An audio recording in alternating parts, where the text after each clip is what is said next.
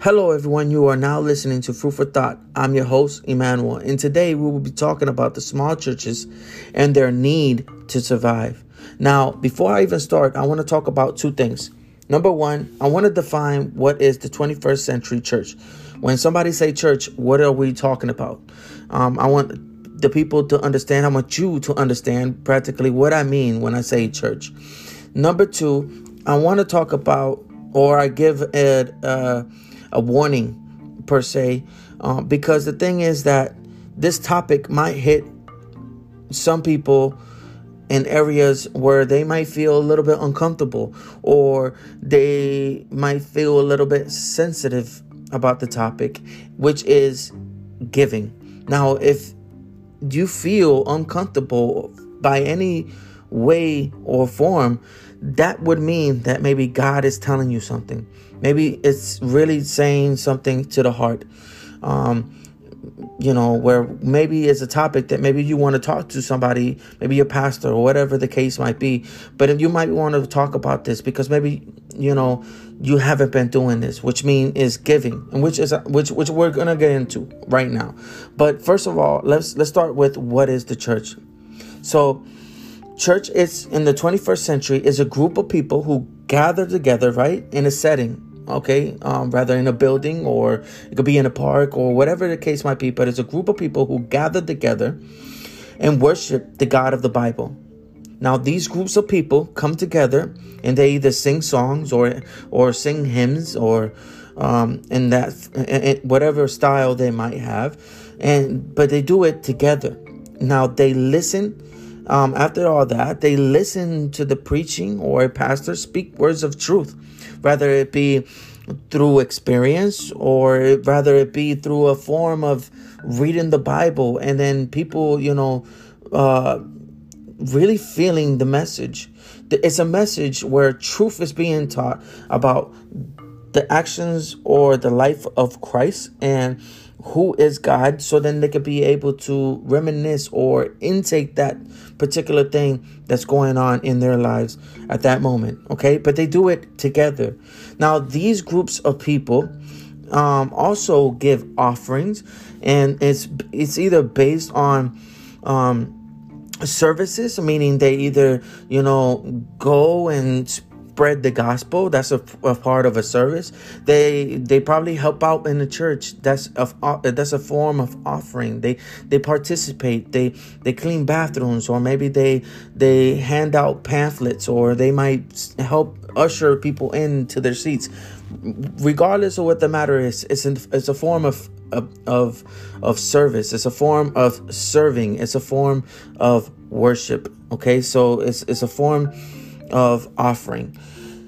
Or it could be financially. They could finance, meaning they give an offering or amount of percentage of their economic state, meaning $100, maybe $5. Regardless of what the matter is, they give a certain amount, and based on that certain amount, they give it to the church with the open heart, with the ability that it will help either the congregation, the community, or the church itself.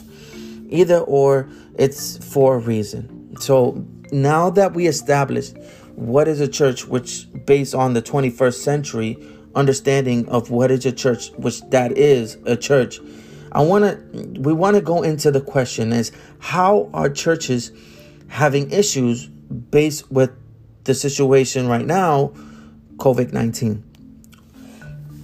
So a lot of states are following the stay-at-home order, right?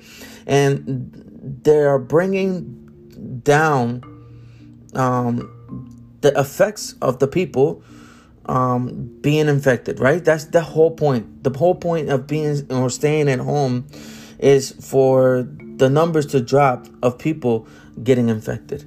Now, with that said, this would mean that these churches or these gatherings aren't currently happening. Now, some churches are defying this order, and they're really not listening at all. But that's a whole nother topic all by itself, which we're not going to get into at this moment. The congregation is supposed to stay at home and stay safe. That's what they're supposed to be doing based on their state. The majority of the states throughout the United States have been saying stay at home. Most believers, most churches have been following this order because for the safety of the people, which I think we talked about in the times before, or the episode before this one. But practically they're supposed to stay home. And if they're following suit, if they're following that order, this would mean that these congregations are not gathering. Now, yes, they are gathering through Facebook, Zoom, and YouTube. All these platforms are great for streaming and for gathering Bibles, teachings and things like that. We could still be in our homes and we could still learn from these platforms. We could still listen to the Word of God. We could still be able to grow. Okay. But this does not mean that they are gathering together and they are worshiping. For me, a church, and particularly again, is the getting together in one setting. Yes, these platforms are a setting, but it's a physical setting where you're physically touching your brother and sister and you're talking to them and you're able to worship together. That is a church. That is a gathering. That's a true church. That's what church really is. Well, at least to me, it is. So, yeah, we can use these platforms. Yeah, we can use Facebook, Zoom, YouTube. All that is great. But the thing is that some members believe that because they aren't gathering, they should not give an offering, meaning they shouldn't support or help support their church. Now, this is where it gets controversial, because the thing is that some people aren't working, and if they aren't working, that means that they don't have the sufficient funds to start giving these churches a certain amount, which is totally fine. If you don't have money to give to your church, to your local church, you should not give. If you are not working, if you are unemployed, you should not be giving. You should be holding that money so then you could be able to pay your bills. That is very important. But the thing is that some people are not unemployed. Those are the ones that say, you know what? I'm not at church.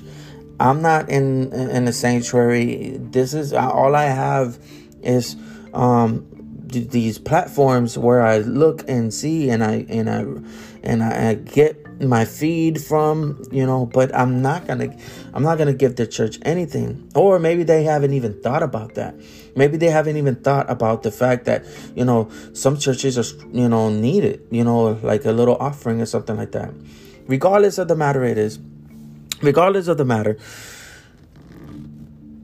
small churches are suffering because of this. Because the thing is that even though they aren't receiving offerings, this means that the bills are still coming. They small churches and particularly are still paying rent. They are still, have to pay everything that they have or everything that they're in their gatherings. The buildings, the electric bill, all that has to get paid because those bills constantly come. And if the church is small and like, let's say 20 to 15 members and they're not offering, well, that would mean that they wouldn't be able to provide for those services. And most likely they would have to shut down. Shut down is not a good thing because these churches might be just starting off. Maybe they might be churches that, at the moment they began, and they wanted to go with all the intentions to spread the gospel and then, have their churches grow so then they could be able to impact the communities even more. That might be the case. Or it could be that the church is, having financial problems and then here comes COVID-19 and destroys the whole thing, or doesn't help in their cause or help in their issues or their situation at the moment. Um, the thing is that I want to try to help the people, or whoever listens to this, help them understand that even though we are not gathering, you are still part of the church, because the church is an individual person who attends. You are the church. You are the body of Christ. In other words, you are a person who attends church. You are part of that church, an organism, a living organism. Yes, you are a part, but yet we still need each other.